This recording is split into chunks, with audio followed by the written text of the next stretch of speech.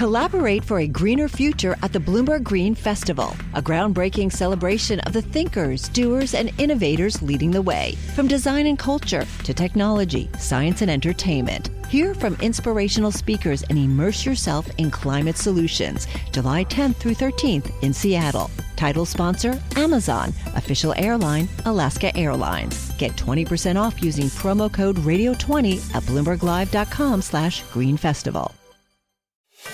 Welcome to the Bloomberg Markets Podcast. I'm Paul Sweeney, alongside my co-host, Matt Miller. Every business day, we bring you interviews from CEOs, market pros, and Bloomberg experts, along with essential market-moving news. Find the Bloomberg Markets Podcast on Apple Podcasts or wherever you listen to podcasts and at Bloomberg.com/podcast. Right now, we're going to get a little political with you. We had that debate last night. So what we're going to do here is we're going to talk to some smart people. Wendy Schiller, professor at Brown University, is joining us here. And then at 10:30, we're going to have that simulcast with Bloomberg Television. Joe Matthew and Anne Marie Horton interview GOP presidential candidate Nikki Haley. So we're going to go a little politics for the next 20 minutes or so. Wendy, thanks so much for joining us here. We had a debate last night, sans President Trump. What were your takeaways from the Republican candidates? Well, I mean, I think some of them, did themselves some favors. I think Ron DeSantis held his own. Maybe he didn't strike a knockout blow against anybody else, but I think he showed he was still formidable and wanted to fight. I think Mike Pence, even though he's got a tough climb, really held his own and sort of emphasized his experience. Nikki Haley, whom you're going to speak with, I think she had a banner night. She did not shy away from debate. She tried to be more transparent, I think, about some issues like abortion. And she really, I think, wiped the floor with Vivek Ramaswamy because she indicated that she was, of course, representative of the UN under Trump, that she knew how to navigate international and foreign policy, and that he had a very simplistic response to engaging with the world. And it just really showcased his inexperience, and it really highlighted her experience. So I thought that was one of her stellar moments throughout the whole debate. What was her statement on abortion? Because I know voters have been coming out, as evidenced by the recent referendum, I guess it was, in Ohio, when it comes to abortion. And the GOP has typically been more anti-abortion or pro-life, whereas it seems like the majority of the country believes that at least in the early stages, a woman should be able to decide herself what she wants to do with her body. Yeah, I mean, this was really a showcase for people who were trying to get the GOP to a place that the majority of Americans might agree with, like a 15-week abortion ban. I'm not saying that would, necessarily attract a majority position, but Mike Pence had it out there. And I think that seems, quote unquote, reasonable to a lot of people, particularly independent voters. So that's a position that would not lose the White House. An outright ban or a 6-week ban, I think, given that Roe v. Wade has been basically revoked by the Supreme Court, I think that's a losing position for the GOP to get the White House in 2024, and Nikki Haley understands that. Hey, Wendy, talk about Ron DeSantis. One point was polling fairly well, but has really kind of fallen off dramatically. Talk to us about his candidacy to date, and particularly about last night. Well, I think it shows you the difference between running on a national stage and running in Florida, a big state, running really well, winning a big campaign, getting a lot of national attention. And I think the mismatch was in how to run a campaign on the ground in this GOP against Donald Trump. He never came out really hard against Donald Trump. He still won't. In fact, it was hard to get an answer from him about whether Mike Pence did the right thing in ratifying the 2020 election last night on the debate stage. So I think that was a mistake on his part. I mean, I think Trump voters want someone who will fight for them. That is constant refrain in the polling that we see, and that's what people want to see. So DeSantis showed up last night as a fighter, but the issue is he more of a fighter than Donald Trump? And if he's not willing to fight Donald Trump, how does he actually illustrate that to the voters? In the general, I mean, everybody who hasn't followed his career closely is just going to know DeSantis for Don't Say Gay and, trying to fight Mickey Mouse. Is that really going to help him?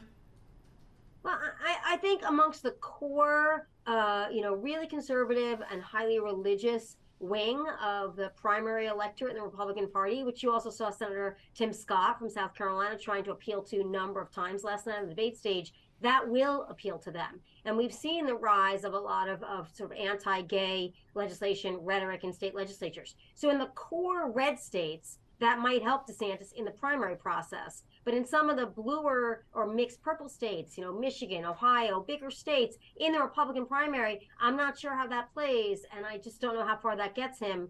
And I think his challenge is to really show that his poll numbers can move up in the next couple of weeks, that they can move at all. If he can show that by September 27th, the next debate, then I think he becomes still the story of being the number 2 behind Trump. Did Mike Pence, I had to get up very early this morning, so I went to bed before the debate. But I heard there was a question of whether or not each candidate would support Donald Trump if he wins the nomination. Did Mike Pence raise his hand there? Because you would think he would still harbor a little resentment from the time that Trump tried to have him lynched. So Mike Pence, I thought he held his own, and better than held his own last night. He was very feisty for Mike Pence from what we've seen before. But he sort of hedged on it. But what he didn't hedge on was if Trump was convicted. That was the weird thing. The question was, if Trump is convicted, not indicted, but in convicted, would you still support him? And most of the nominees, except for Asa Hutchinson, raised their hand. And Christie sort of waved his hand and then said, "Oh, no." And then Mike Pence kind of raised his hand a little bit. But it was not a profile in courage for any of the people on that stage. And as one of them said to another, if you support the rule of law, how can you possibly discount this kind of conviction? So This is going to be a problem for the Republicans moving forward. I didn't see anything last night from most of those candidates that would tell me independent voters would choose them over Biden yet. But I saw some inkling that some of them could peel away that group from Biden. All right, Wendy, thank you so much for joining us. Wendy Schiller, professor at Brown University. Right now, I want to bring in Mick Mulroy. He's the co-founder of the Lobo Institute, and he's got a lot of experience within the U.S. government, former U.S. Marine infantry officer, former military operations officer at CIA. Hey, Mick, part of the debate last night was talking about Ukraine. I'd love to get your thoughts to where the Republican Party is in its support of Ukraine. Did you learn anything at the debate last night, one way or the other? So unfortunately, I was on the news talking about Prigozhin's possible demise last night. Yeah, we want to get your thoughts on that as well. Yeah, sure. But when it comes to Ukraine, and I do stay out of politics altogether, but not on the issue of national security when it comes to Ukraine. I think it's important that this current administration does a better job explaining the why we're doing it, not just the what. It doesn't do much good just to talk about the billions of dollars that are going there. I'm not opposed to that at all. But it's more important to talk about why. And I think there's plenty of Republican candidates that do understand the why, and they are explaining it. We have a strong partnership with Ukraine. They have been invaded unlawfully by one of our most significant adversaries, who, if left unchecked, could easily continue on into a NATO country, which would put us at war. So I actually just got out of the Churchill War Room here in London about an hour before this. And if that tells you, if you look at that history and how the United States supported England during that time, I view this very much the same. And I hope that everybody that would ever seek to be the commander-in-chief would as well. Partners deserve to have partners in times of peace and in times of war. Well, only for so long, right? I mean, President Biden showed that no matter what kind of promises we made to the Afghani people, we pulled out of there without saving them. Do you think that's going to be a problem for him in the election? The Afghan withdrawal, I absolutely do think that's going to be a problem, particularly not that we're a big voting bloc with the Afghan veterans. That, my position, although it doesn't matter much, was that we should have left a residual force to maintain what we fought for 20 years. But we certainly shouldn't have not just abruptly pulled out and left all of our partners, those that fought alongside us for 20 years, to the whim of the Taliban. I think that was a national embarrassment, and I think most Americans, regardless of the party they're in, agree with that. And I do agree with the premise of your question. I think that's going to cause some problems, at least as much as foreign policy does play into a president election. That is a blight, I think, on this administration. Let's get to what happened in Russia yesterday. Reportedly, Yevgeny Prigozhin was on a private plane that crashed outside of Moscow, and as most commentators have said, if that's true, it's not a huge surprise because his days were numbered after leading some kind of mutiny against Moscow. What's your take on that? How does that change the picture for Wagner, for Ukraine, for Russia?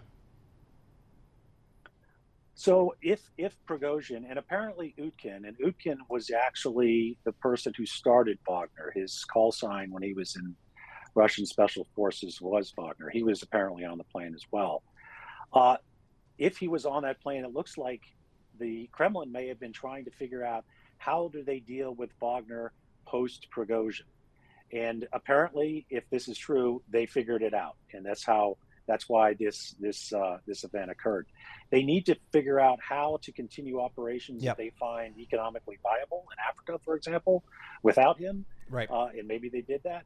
And that is likely it's just an analysis. I don't have any information specifically on that, but why this took so long to happen. All right. And I think from all the analysis I've seen, it was definitely something that struck the plane that brought it down. All right, Mick, thanks so much. We have to run just because of time. Mick Mulroy, co-founder of the Lobo Institute. Hi, I'm Ron Kraszewski, Chairman and CEO of Stifel. Financial advisors, if you're not growing your practice, you're losing market share. Stifel is a growing entrepreneurial, advisor-centric firm built for successful advisors like you. Imagine having the resources of the largest wirehouses and the support of the boutique shops, but none of the bureaucracy to get in the way of you serving your clients. At Stifel, it's your business, your book, your clients. I always tell the advisors we're recruiting, I want you to come to Stifel and double or triple your business. Most of them laugh and shake their heads, but I'm serious. Don't take it from me. Take it from Stifel's #1 finish in J.D. Power's 2023 U.S. Financial Advisor Satisfaction Study. So, there's a reason why 148 financial advisors joined Stifel last year. Come join us and find out why Stifel is the firm where success meets success. Visit www.choosestifel.com. Stifel Nicholas and Company Incorporated, member SIPC and NYSE. You know success when you see it. Or you think you do. The people in the spotlight. Athletes, actors, artists. But what about the people behind the scenes? You know, the ones who make it all happen. The lighting engineers, the sideline photographers, the caterers. They're small business masterminds. And if there's one thing they have in common, it's making their money work harder. That's why they have a business bank account with QuickBooks Money, where they are now earning a generous 5% annual percentage yield. Yes, 5% APY. Making your money work as hard as you do? That's how you business differently. Learn more about QuickBooks Money at quickbooks.com/5APY. Banking services provided by Green Dot Bank, member FDIC. Only funds and envelopes earn APY. APY can change at any time. You're listening to The Tape, Kantar Live program, Bloomberg Markets, weekdays at 10 a.m. Eastern on Bloomberg.com, the iHeartRadio app, and the Bloomberg Business app, or listen on demand wherever you get your podcasts. Welcome to Bloomberg Television. I'm Anne-Marie Herdern alongside Joe Matthew, and we are pleased to have joining us now the former South Carolina governor and UN ambassador, Nikki Haley. Ambassador, thank you so much for your time this morning. The Wall Street Journal editorial board is leading with this. Most GOP voters who aren't in Iowa or New Hampshire are only getting to know these candidates, and Ms. Haley may have been the most pleasant surprise. How are you feeling this morning? What have your overnight fundraising numbers looked like? Well, there's more where that came from, so the Wall Street Journal needs to get ready. But, you know, it's great when you can be on a debate stage and allow everybody to see their options for who's going to lead the country going forward. I think it's a good time. This is the start of the debate season. We think we did really well. We're seeing that. We're getting support. It hasn't stopped since the debate was over last night all the way into this morning, and we welcome it. I hope your viewers will go to NikkiHaley.com. But I think what's really important is we have to focus on the issues at hand. How do we get inflation down? Too many families can't afford groceries. They can't afford their rent. They can't afford gas. They can't afford child care. 50% of American families can't pay for diapers, and 1 in 6 American families can't pay their utility bill. And while everybody would love to say, oh, Biden did that to us, we have to remember our Republicans did that to us as well. And that's why I called out Tim Scott and Ron DeSantis and Mike Pence and Donald Trump for the, spending like drunken sailors and raising the debt limit. I think it's time that we start to really make sure we get our fiscal sanity in order. Yeah, that was a big moment for you last night, calling out not only Democrats, but members of your own party on that debate stage and here in Washington, Ambassador. As you pointed out specifically, the Trump administration added $8 trillion to our debt. So let's be specific today on Bloomberg. The third rail that nobody wants to touch is the entitlement, Social Security, Medicare. How would you manage the entitlements to try to start getting our arms around soaring debt? Well, you've got multiple candidates on that stage that said they wouldn't touch entitlements, including Trump. And any candidate that says they're not going to touch entitlements means that they're basically going to go into office and then leave America bankrupt. Social Security is going to go bankrupt in 10 years. Medicare is going to go bankrupt in 8. So the way we deal with it is we don't touch anyone's retirement or anyone who's been promised in, but we go to people like my kids in their 20s when they're coming into the system and we say the rules have changed. We change retirement age to reflect life expectancy. Instead of cost of living increases, we do it based on inflation. We limit the benefits on the wealthy, and we expand Medicare Advantage plans. What's the right age there then, Ambassador? Well, I think we have to do the numbers. We've got to figure out what it is. But what we do know is 65 is way too low, and we need to increase that. We need to do it according to life expectancy. You raised your hand last night when asked if you would support the Republican nominee. Of course, if that ended up being someone else, I know you're running for president here. But if Donald Trump is responsible for adding $8 trillion to the national debt, how could you support him again for another administration? Well, first of all, I don't think Donald Trump's going to win the nomination. I think I'm going to win the nomination.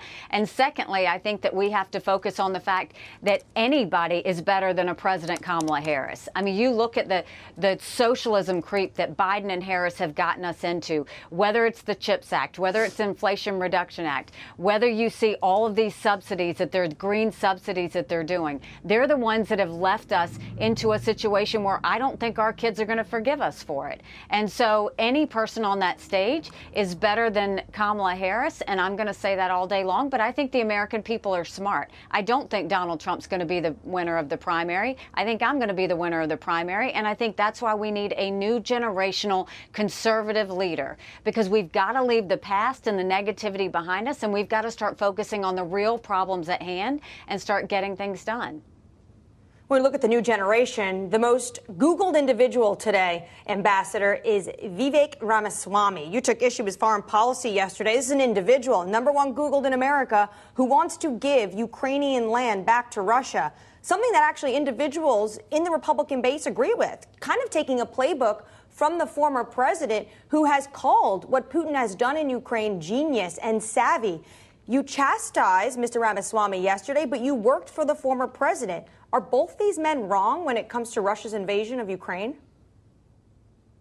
Well, President Trump used to have it right when it came to Russia and Ukraine. He reversed the Obama strategy, and he sent Javelin missiles to Ukraine, and I was proud to serve with him then. He's now backtracked now and is going into where he's weak in the knees on Russia again. You've got Vivek Ramaswamy, who basically wants to side with a murderer over a pro-America, freedom-loving country. That doesn't make sense. You've got Ramaswamy who wants to cut aid to Israel. He doesn't understand that it's not that America needs Israel. It's not that Israel needs America. America needs Israel. They're the front line of defense for Iran. He wants to feed Taiwan to China. He's missing all the points of you can't be so narcissistic to think America doesn't need allies. We do need allies. And when you have an ally, you take care of them. Everybody's talking about this funding to Ukraine. First of all, I think economic aid should come from the Europeans, but equipment, military, ammunition, we should be sending that.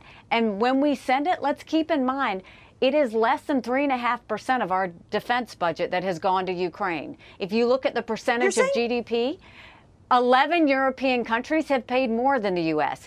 But making sure, we have to always know a win for Russia is a win for China, and we can't let that happen. You're saying Trump did get it right at one point, but it was under the Trump administration that withheld millions of dollars, hundreds of millions to Ukraine that was appropriated by Congress. Did they not prepare Kyiv well enough for this onslaught?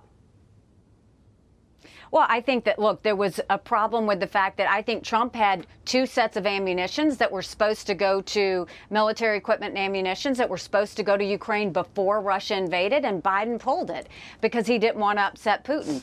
This war could have been prevented. Biden was slow to the take. He didn't act strong enough, and that's what happened. And then you go and you add the Afghanistan debacle. I mean, the idea that we left Bagram Air Force Base in the middle of the night without telling our allies who stood shoulder to shoulder with us for decades because we asked them to be there. It was the green light Putin needed. It was the excitement that President Xi in China got. It's why Iran started building a bomb and North Korea started testing ballistic missiles. When they see weakness, that's when they smell blood in the water, and that's why we saw aggression. We need a strong American president who understands what it takes to keep Americans safe. And the way you do that is you make sure you defeat Russia when it comes to Ukraine, because that sends the biggest sign to China on not to invade Taiwan. The Biden administration at the moment is sending billions of dollars to Ukraine. They've also, under their leadership, were able to help expand NATO. Do you not agree with that? I absolutely agree with defending Ukraine, and I agree with the fact that we need to expand NATO. I mean, that's good to see, and I actually think that it should go further than that. I think that an invitation to NATO should go to Ukraine. They've proven that they're good military fighters, and let's keep in mind, Russia has never invaded a non-NATO country. They've invaded Georgia, they've invaded Ukraine, they've invaded Moldova. They don't ever invade a non-NATO country. So we need to make sure that we continue to expand NATO. And we also need to work with our other allies, India, Australia, Japan, South Korea, Israel. We need to start going to the Arab countries. We need more friends, not less. I have to ask you about an important issue on the campaign trail, Ambassador, that loomed large over the midterm elections and will certainly be top of mind for voters, Democrats and Republicans, in this next election cycle, and that is abortion. It came up in the debate last night. You've suggested that there are no votes for a national abortion ban or, for that matter, a regulatory bill here in Washington. You made that point last night. But I know that your state of South Carolina has put in place a 6-week minimum. Mike Pence and some others in the Republican Party are suggesting a national 15-week. What is your minimum? What should be, in fact, the number of weeks for this country to coalesce around? I am unapologetically pro-life, not because the Republican Party tells me to be, but because my husband was adopted and I had trouble having both of my children. So I'm surrounded by blessings. Having said that, I don't judge anyone for being pro-choice any more than I want them to judge me for being pro-life. We didn't need unelected justices deciding something this personal and this important.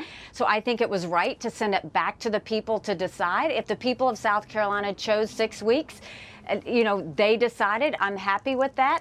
Other states have chosen other things, but at least the people's voices are being heard. The debate that happened last night was whether there should be a federal law. And I think there is a place for a federal law. I think that most Americans, but we have to decide, in order to get a federal law, you have to win a majority of the House votes and you have to get 60 Senate votes.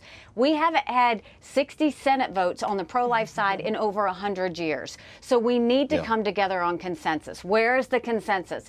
Let's agree that we should ban late-term abortions. Let's agree that we should encourage more adoptions and good quality adoptions. Let's agree that doctors and nurses who don't believe in abortion shouldn't have to perform them. Let's agree that contraception should be accessible. And let's agree that no state law should tell a woman who's had an abortion that she's going to jail or she's going to get the death penalty. Let's start there. We have to humanize this situation. I'm not going to be a part of demonizing this issue.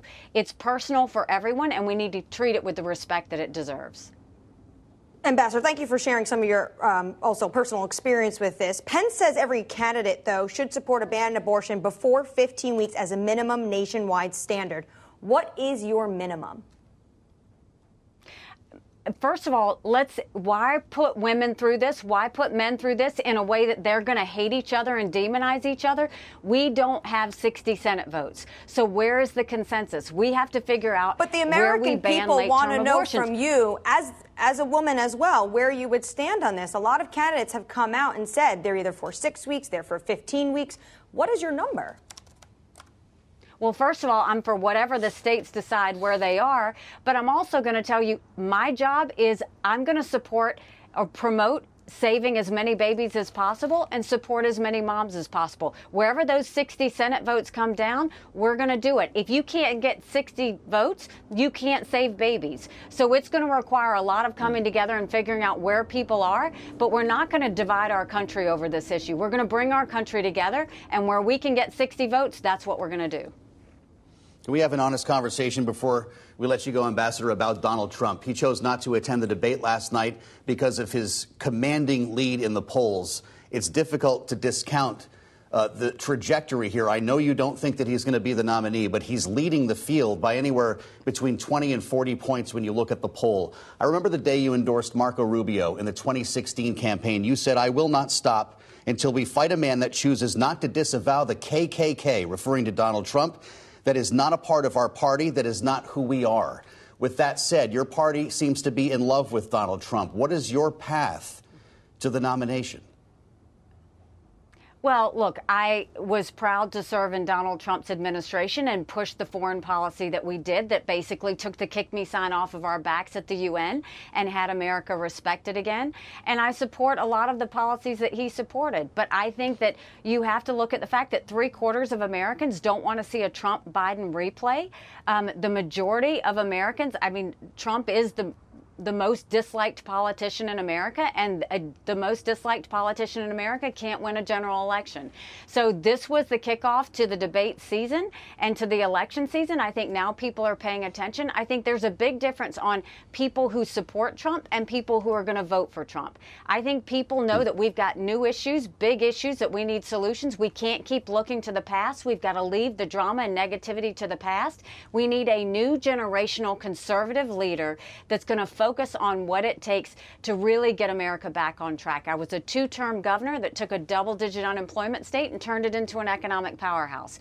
I was at the UN. I didn't deal with one country. I dealt with 193. I'm not a lawyer. I'm an accountant. I think it's time that we get our fiscal house in order, close our border, make sure we have law and order, get transparency in the schools, and have a national security that will keep Americans safe. She's fresh off the debate stage and with us here on Bloomberg. Former Governor, former Ambassador Nikki Haley, we thank you for the time this morning on Bloomberg. You're listening to The Tape. Catch our live program, Bloomberg Markets, weekdays at 10 a.m. Eastern on Bloomberg Radio, the TuneIn app, Bloomberg.com, and the Bloomberg Business app. You can also listen live on Amazon Alexa from our flagship New York station. Just say, "Alexa, play Bloomberg 1130.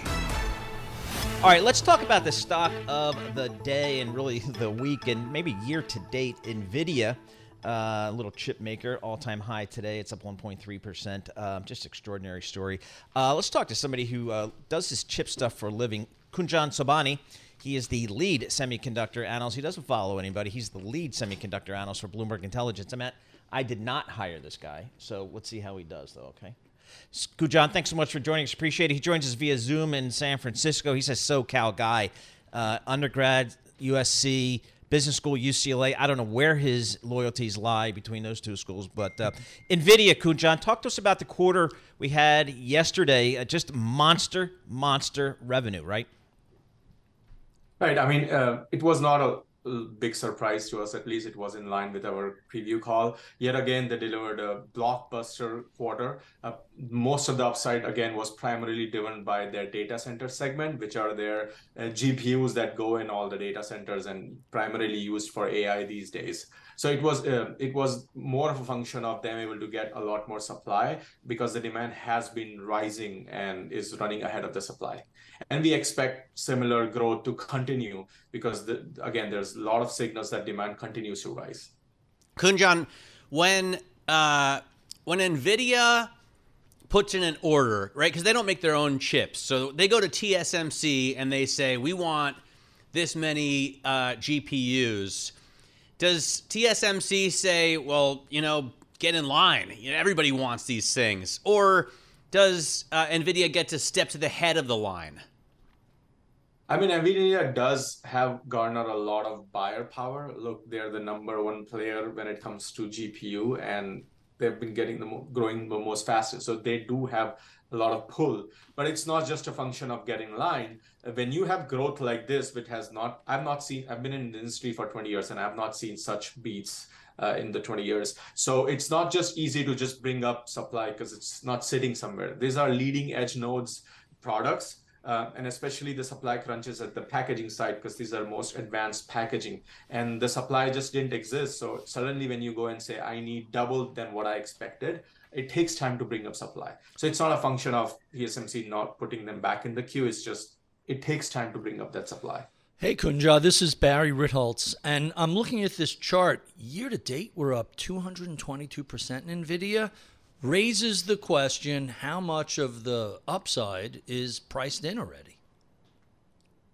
I mean, coming into this quarter, there were a lot of concerns exactly about that point. But look, we think this another blockbuster print and raise should ease some of those concerns, because there is definitely less doubt when it comes to sustainability of the demand. And like you saw, we have seen market reaction similar to last quarter. It's helping boost another sort of rally to the AI exposed names. In terms of the other chips, does it matter? Does it matter what they make for PCs? Does it matter what they make for car? Does it matter what they make for phone? I mean, overall for the company, it does matter. But right now, people are only focused about data center, because that's really, I mean, it's become close to 70% or more of the revenue. So that's what really people are focusing on right now. All right. So how about like AMD, Intel, Broadcom, Qualcomm? Where are those guys in terms of, I don't know, just their AI-ness, if you will, their exposure to AI? How do you think about those companies? I mean, this is the largest and the fastest growing opportunity that we have seen in a long while in the semi world. So everyone is trying to get a bite on this large piece of the pie. Now, they are all playing catch up because Nvidia was the leader.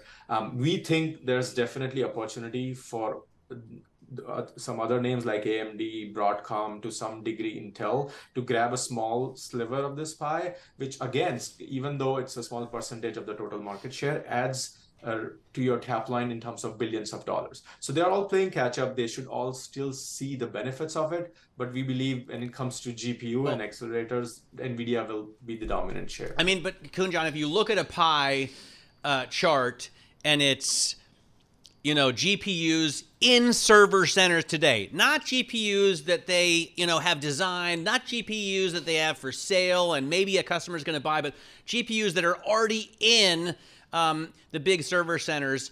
How much of that pie is Nvidia? Oh gosh, in like 99, close to 95%. So huge. Yeah. So that is very reminiscent of Tesla a decade ago. All we heard was, hey, this is an up-and-comer, and they have a huge lead, and it's going to take forever for people to catch up. It's still Tesla's world. Everybody else is just paying rent, as Dan Ives likes to say. I'm not so sure that's the case anymore. They used to have the market all to themselves. You can't say that anymore. There are credible competitors to Tesla. That wasn't true 5 years ago. So the parallel I'm trying to raise is, it's NVIDIA's world. Everybody else is living in it. How long is that going to last for? You don't have the same consumer loyalty issues that have been driving Tesla. This is just who can produce the most GPUs for the least cost. That's going to be who's winning. Huge head start. When might other companies begin to make a dent in that massive, unsustainable 90+% market? Kunjan, what do you think? I mean, look, you're correct. There's definitely going to be some dent, but we don't see it in the near term. I mean, worst case, you can think of we have seen numbers or what we think, right? The 95 share could go as low as like 85, 80 in the next maybe 3 or 4, 5 years, but that's still huge. One thing you have to remember is they are not even able to ship to the entire orders they have. Like even after such a high beat, what we're hearing from customers is they can't get enough Nvidia chips, and they are not willing to go to another chip maker right now that we cannot get Nvidia. Let's go and buy something else. They still are waiting to get the Nvidia chips and solutions. All right, what's the? I don't know. I'm not going to say the bear case for Nvidia, but what's maybe a headwind out there that maybe the market's not paying enough attention to? Do you think?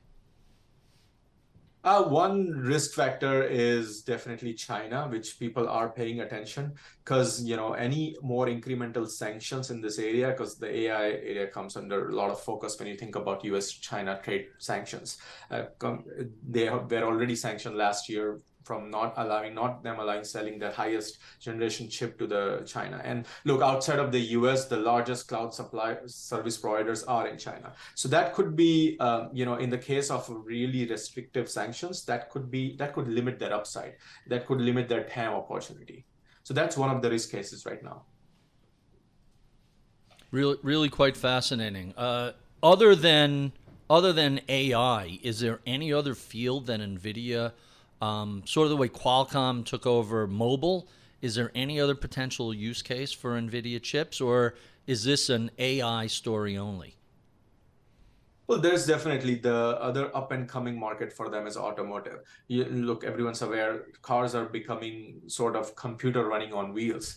As we go to autonomous driving, as we get a higher penetration of EVs, there's really three key players when it comes to compute in cars, and NVIDIA is one of them.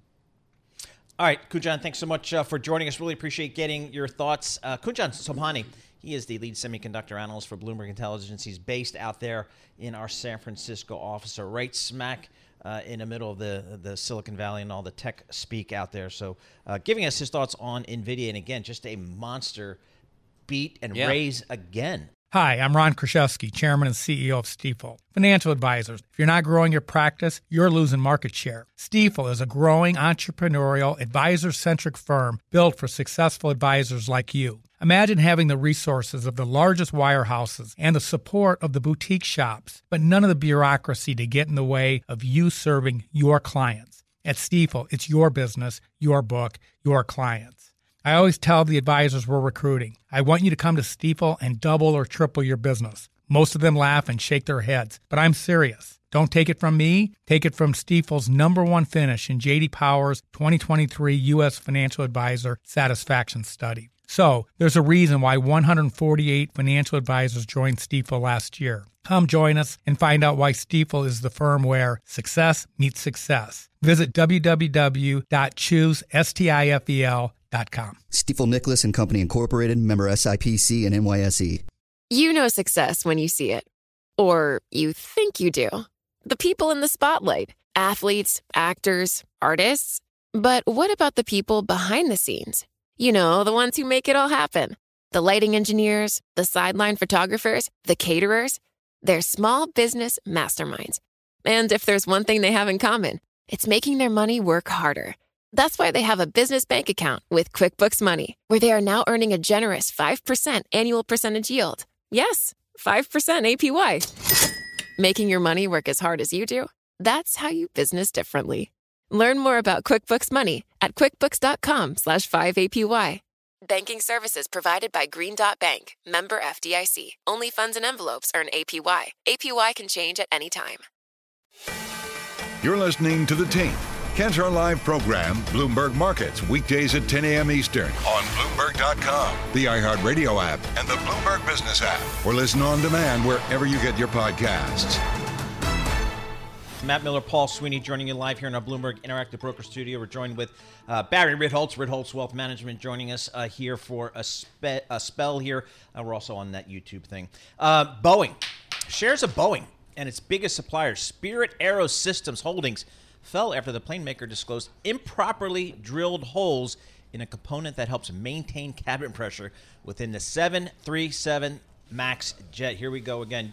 George Ferguson, he joins us. He covers all the aerospace stuff for Bloomberg Intelligence.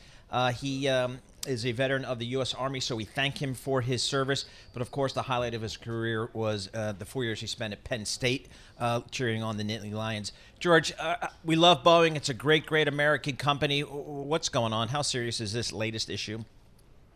So first, thanks as always for having me on. So, Boeing has said that there's no safety of flight issues for these holes that were sort of misdrilled in the rear pressure bulkhead. I think in the story, that's the positive.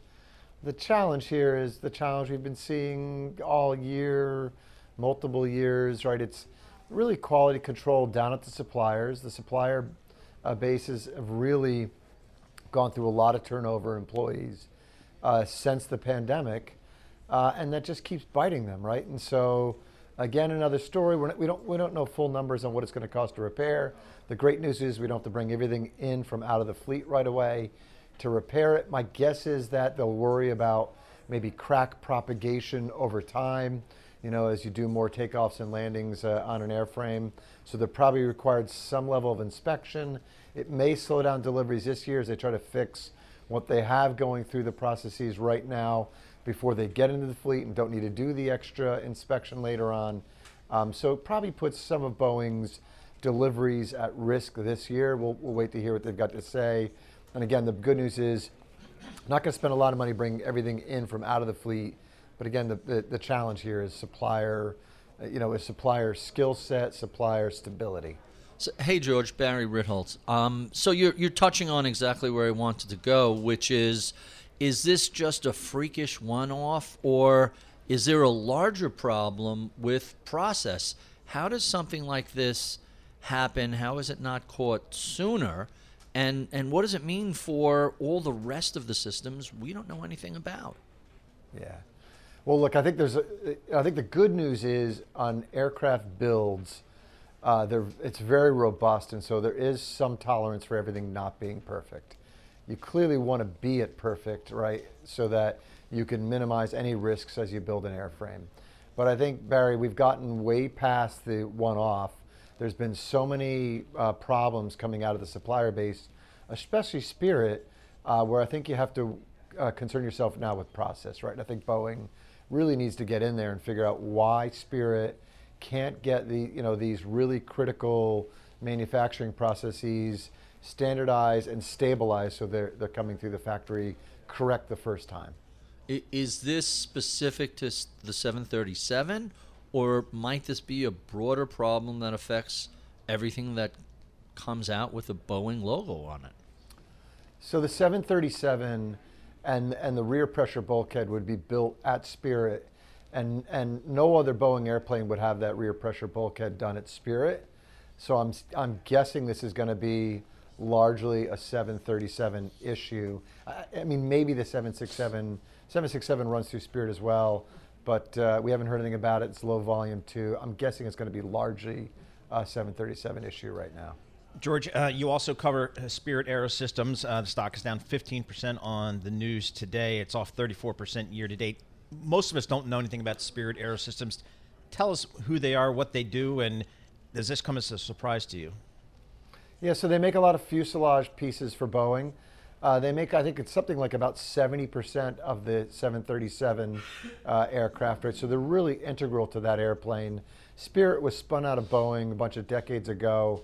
It's a Wichita factory, I think, that Boeing probably wanted to get outside of the main company so they could save a little bit of money on labor. Again, it doesn't surprise me because we've seen other problems at Spirit recently in processes. One of the things I think very telling about how important Spirit is to Boeing is I'd call Spirit somewhat challenged from a financial standpoint. They've recently received advances from Boeing to support some of their cash flow. We saw them go into the markets, I think it was last year or early this year, actually it was early this year, and they raised some bonds at over 9%, which I think is really difficult for a supplier to kind of support that kind of debt costs.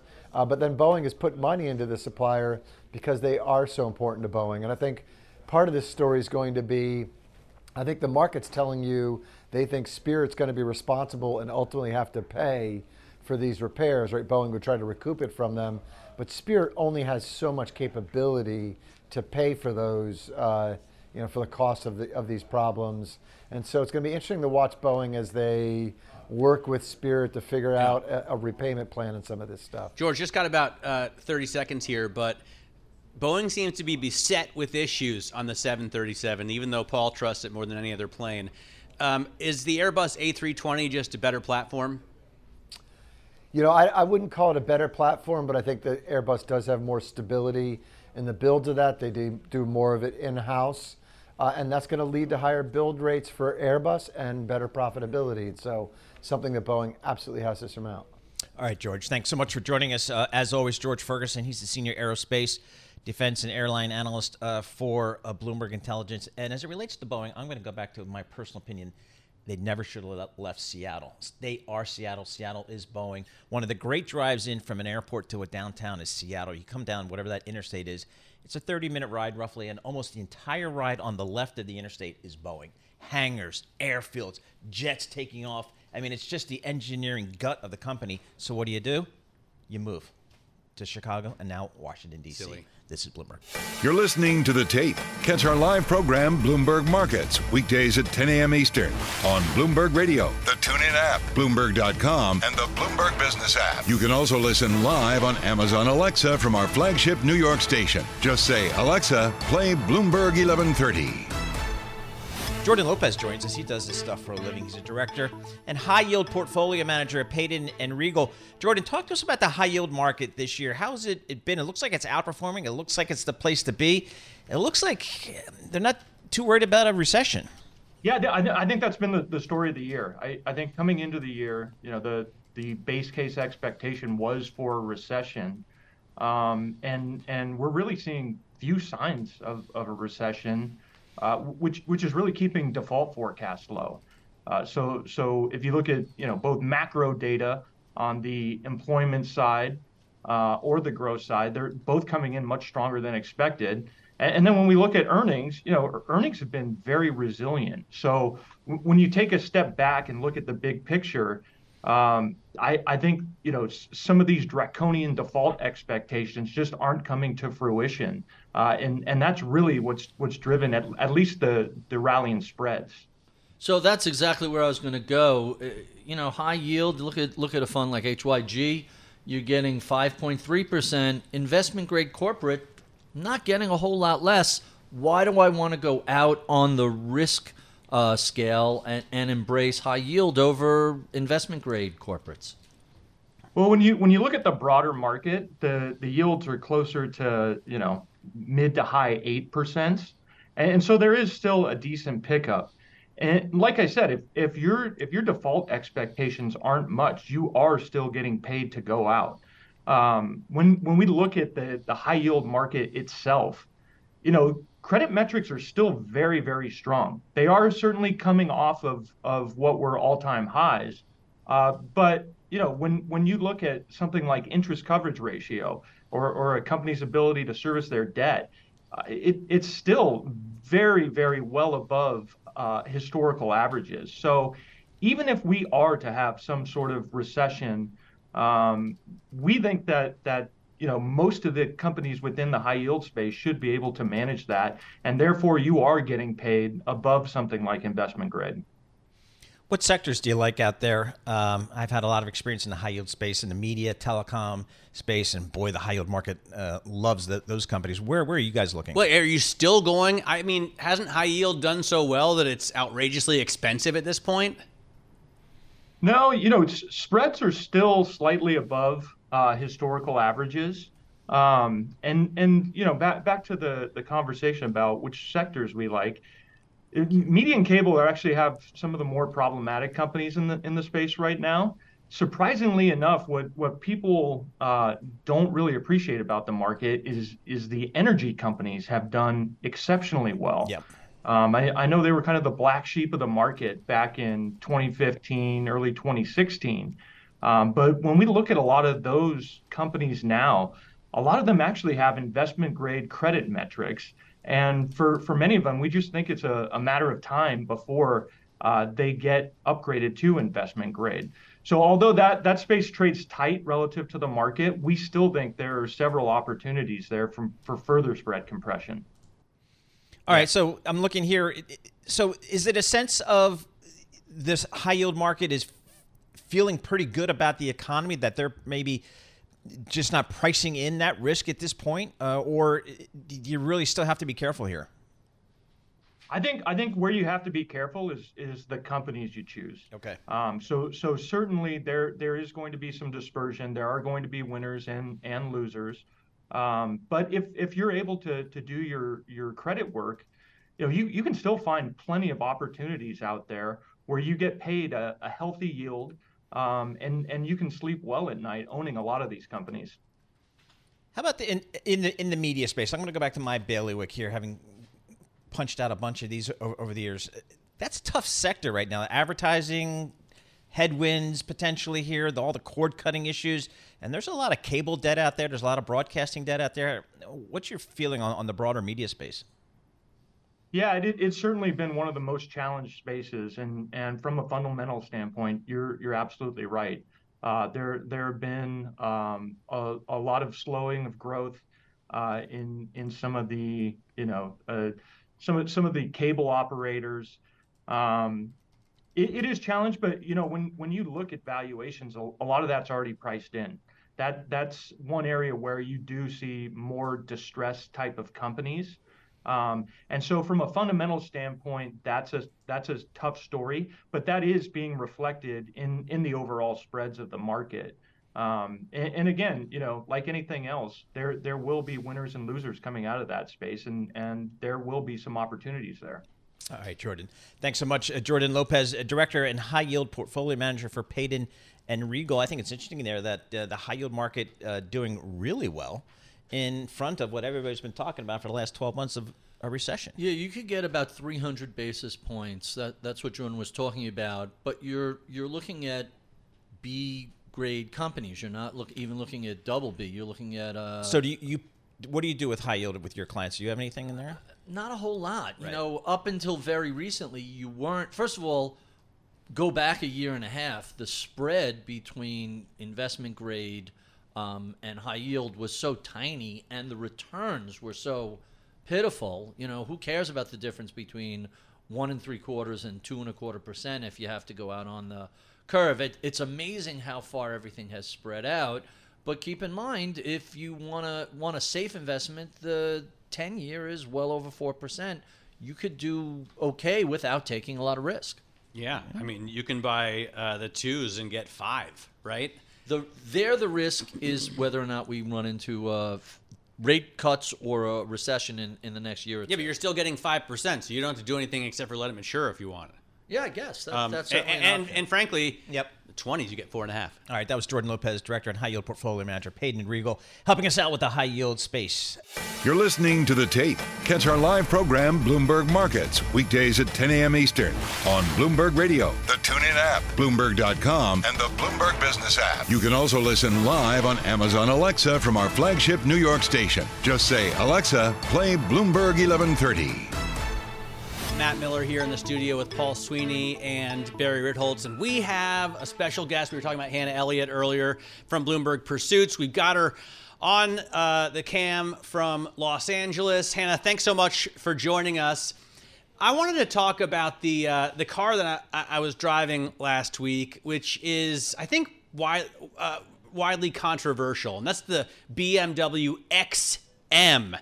It's a dedicated M car, and they haven't done one of those since the M1. And this means basically their speed shop, their Skunk Works unit, is making this, and they're not going to have a regular kind of street version of it. But they detuned the 4.4-liter twin-turbo V8 to be less powerful than it is in the X5M, and there's no air suspension, and a lot of people think it's kind of ugly. And first, I want to get your take on it. What do you think about this big behemoth of a hybrid? Well, I have to say BMW is making us work really hard to really like them these days, and I don't really understand why. I do agree that their styling choices and the choices they're making with their engines and power plants right now are a little bit confusing and even puzzling. I have to say, my disclaimer is I haven't driven this vehicle, so I can't speak to that, but I have driven the iX, which is the electric version, which I thought was very capable, but unfortunately didn't look great. It sounds like you felt a little bit the same way about this one, Matt. Yeah, we're looking at pictures of it now. For those of you only listening, you go to youtube.com. You can stream us live by searching for Bloomberg Radio there. I mean, I personally like it because it's so big and aggressive. But I think, first of all, it's way overpriced, $167,000 for a car that doesn't even get the sunroof option. I could understand if they're saying, like, because it's a track car, you know, we want the stiffness and the low weight of just the flat roof. But why then detune the V8? And there's no air ride suspension, so it's not like a luxury SUV for, you know, the well-heeled. It's not like a Kardashian mobile. So I just don't really get what they're doing with it. And Barry, I'm a huge fan of the brand, and I know you are too. Yeah, I'm gonna give this car a sort of backhanded compliment. This is the least ugly new BMW in a couple of years. Maybe because I don't know what they're thinking with those giant grills that are on the 3 and 4 series are just horrific, and some of the choices that have been made. I understand you want the electric vehicles to have a different look, and so they went for something that was a little less rounded, let's say, than some of their other stuff. This isn't a terrible looking car. I don't have a problem with no air suspension. They're notoriously quirky. They break and they're really expensive to repair. But it's $167,000. That's a whole different question. Hannah can answer. What are they thinking? Who are they competing with the XM? You know what? This seems to me like a case of we're going to price it compared to the people that we think we're competing against, which is probably Porsche and Mercedes. But the price is a bit aspirational. Like BMW is hoping that the price means that they're competitive with those other vehicles, but I just don't think the product is. And when you can get a Cayenne for less than that, again, I think you're absolutely right. The price does seem wildly inappropriate. Well, a Cayenne, you're not getting the GTS or the Turbo. What are you getting for that? Yeah, you can much get money? the Cayenne Turbo for less than $170. Oh, really? Yeah, for sure. And this goes up against the Cayenne Turbo Hybrid. And I think you're right. That's what they want, but you can't beat that car. Yeah, that's tough. Right. That's the thing. Just because you make your price the same as another company's product doesn't mean your product is comparable. It doesn't work like that, I don't think. You know, certainly consumers are not dumb, and they're going to pick up on that really quick. I did drive the snot out of this thing, and it was super fun. I mean, it's a gigantic, obviously, beast, but it's got this active electronic anti-roll bar in it that holds it flat and neutral even when you rip it around corners at speeds that are super illegal. But I feel like I could get a lot more car from the same manufacturer for so much less. I'd much prefer the X5 if you need the SUV. If you don't need something like that, I much prefer the 2 Series. Hannah, what do you think about BMW in terms of their, competitiveness in other segments? Well, obviously they're competitive in the X5 and the 2 Series, and of course, their sedans. They have been. I think where it gets confusing is when BMW is doing the hybrid things, the electric things, and they're also, let's not forget, doing hydrogen. It's just a little muddled to me, and I think their messaging is muddled, and they haven't really figured out what it means for a BMW to be running a hybrid or an electric power plant, whereas other companies just seem miles ahead in that regard. Hannah, I know you just spent the past week at Monterey. What'd you see there? And oh man, did it reach your expectations that this is simply the best auto show in the world, anywhere, anytime? Yes. It's a little bit mind-blowing. We saw more than 20 new car debuts. This is obviously the new auto show. If you want to see new cars, you go there. I'll tell you what really interested me, which was this $300,000 Ford Mustang GTD. Ford's Jim Farley has made no bones about the fact that he's going right after Porsche with this Mustang. It's a street legal Mustang based on the car that they're going to run in Le Mans next year. And Jim Farley told me straight up, hey, I've been a fan of Porsche for 50 years. I've been watching what they did with their racing programs, their GT3 cars, their GT2 cars. And we want to do that with Mustang. There's no reason why we can't. So I'm very interested in that with Mustang. There's no reason why we can't. So I'm very interested in that particular car. $300,000 for a that's Ford more than a GT3. Mustang. I mean, they price themselves higher than any Porsche competition. You could get almost get two Yeah. of the MXs for that much money. Yeah, you could. I mean, here's the thing. I think if the race car version of that car wins next year at Le Mans, all will be forgiven, including the rear transaxle on the production car and the front engine and the pricing. Honestly, I think it all goes away if they win next year. So we'll see. What else did you see that caught your eye? Okay, there's I'm sure you've read about it, the $30 million Rolls-Royce drop tail. This is part of their coach-built series, which basically means consumers can design a car from the ground up. They're making 4 of them. They don't want to say who's buying it, but you have to imagine this is a international family, longtime collectors. You know, Rolls-Royce says it's not about just who can come to us with a blank checkbook. It's not just about people who own 20 Rolls-Royces. It's actually a mix of things, and it's people who are engaged with the brand. But this $30 million drop tail, it's a roadster actually, was pretty striking. It looks hot. I mean, I saw it on either on your Twitter feed or your Instagram feed. One of the other things that I saw on your social media is the new Lamborghini, or I guess it's a prototype, Yeah. Electric. The Lanzador. So hot. Yeah, that looks so great. hot. I'm excited about that. Me too. It's all electric, and I have to say there was some grumbling among, of course, the Lamborghini purists that what is happening? We swore we'd never do this, et cetera, et cetera, et cetera. But that car looks amazing. That's a Mitja Boker creation. Mitja is the head designer of Lamborghini. He actually was formerly at Porsche. He's actually German, but he's making some great Italian cars. This is his latest concept. I think it looks fabulous, and they kind of have to make it, right? Yeah, they have to go electric at some point. Of course, Lamborghini's in the Porsche stable. They're all Volkswagen VW or Audi. properties. Yep. But yeah, I can't wait to see that. All right, great stuff. Hannah Elliott, always bringing the A game. Hannah Elliott, star writer, Bloomberg Business Week, talking cars with a couple of car geeks. What could go wrong here in the Bloomberg Interactive Broker Studio? Concours d'Elegance. I've been there many, many times. Very, very cool on the Monterey Peninsula. You're listening to The Tape. Catch our live program, Bloomberg Markets, weekdays at 10 a.m. Eastern on Bloomberg Radio, the TuneIn app, Bloomberg.com, and the Bloomberg Business app. You can also listen live on Amazon Alexa from our flagship New York station. Just say, Alexa, play Bloomberg 1130.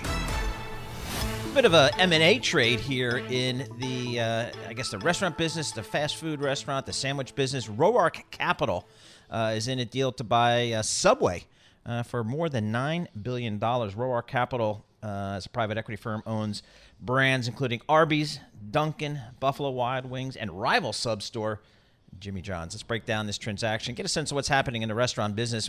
We check in with Mike Halen. He's the senior restaurant analyst for Bloomberg Intelligence. Hey, Mike, talk to us about Roark Capital and this deal for Subway. What's going on here? Yeah, Roark has a long history of activity in the restaurant space. They currently own a ton of brands, a lot of great brands that you mentioned. They've been very active in the space over the last decade or so. And this is, another interesting addition to their portfolio. To your point, they own Arby's and Jimmy John's. That's through their Inspire Brands group. And so, they've had a lot of experience turning around brands. They've had a lot of experience running sandwich shops. And so they see some value here. They pay 13 times EBITDA, which is kind of high considering some of the problems that they have. But, clearly with the scale that they have, there is definitely some potential in this brand. So, Mike, this is Barry Ritholtz. Subway has 37,000 stores across 100 countries. What is it that Roark Capital is looking for? Is it the footprint? Is it the real estate? Or is it just, hey, this is a lot of potential that's been underperforming?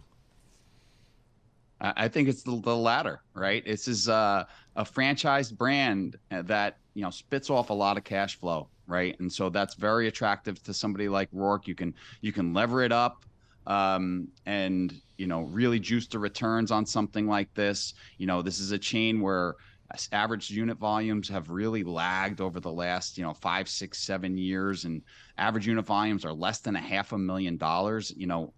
That's less than half of what Jersey Mike's is doing. They're at about 1.1 million. So there's definitely some room for growth. And, I think that the chain has been moving in the right direction.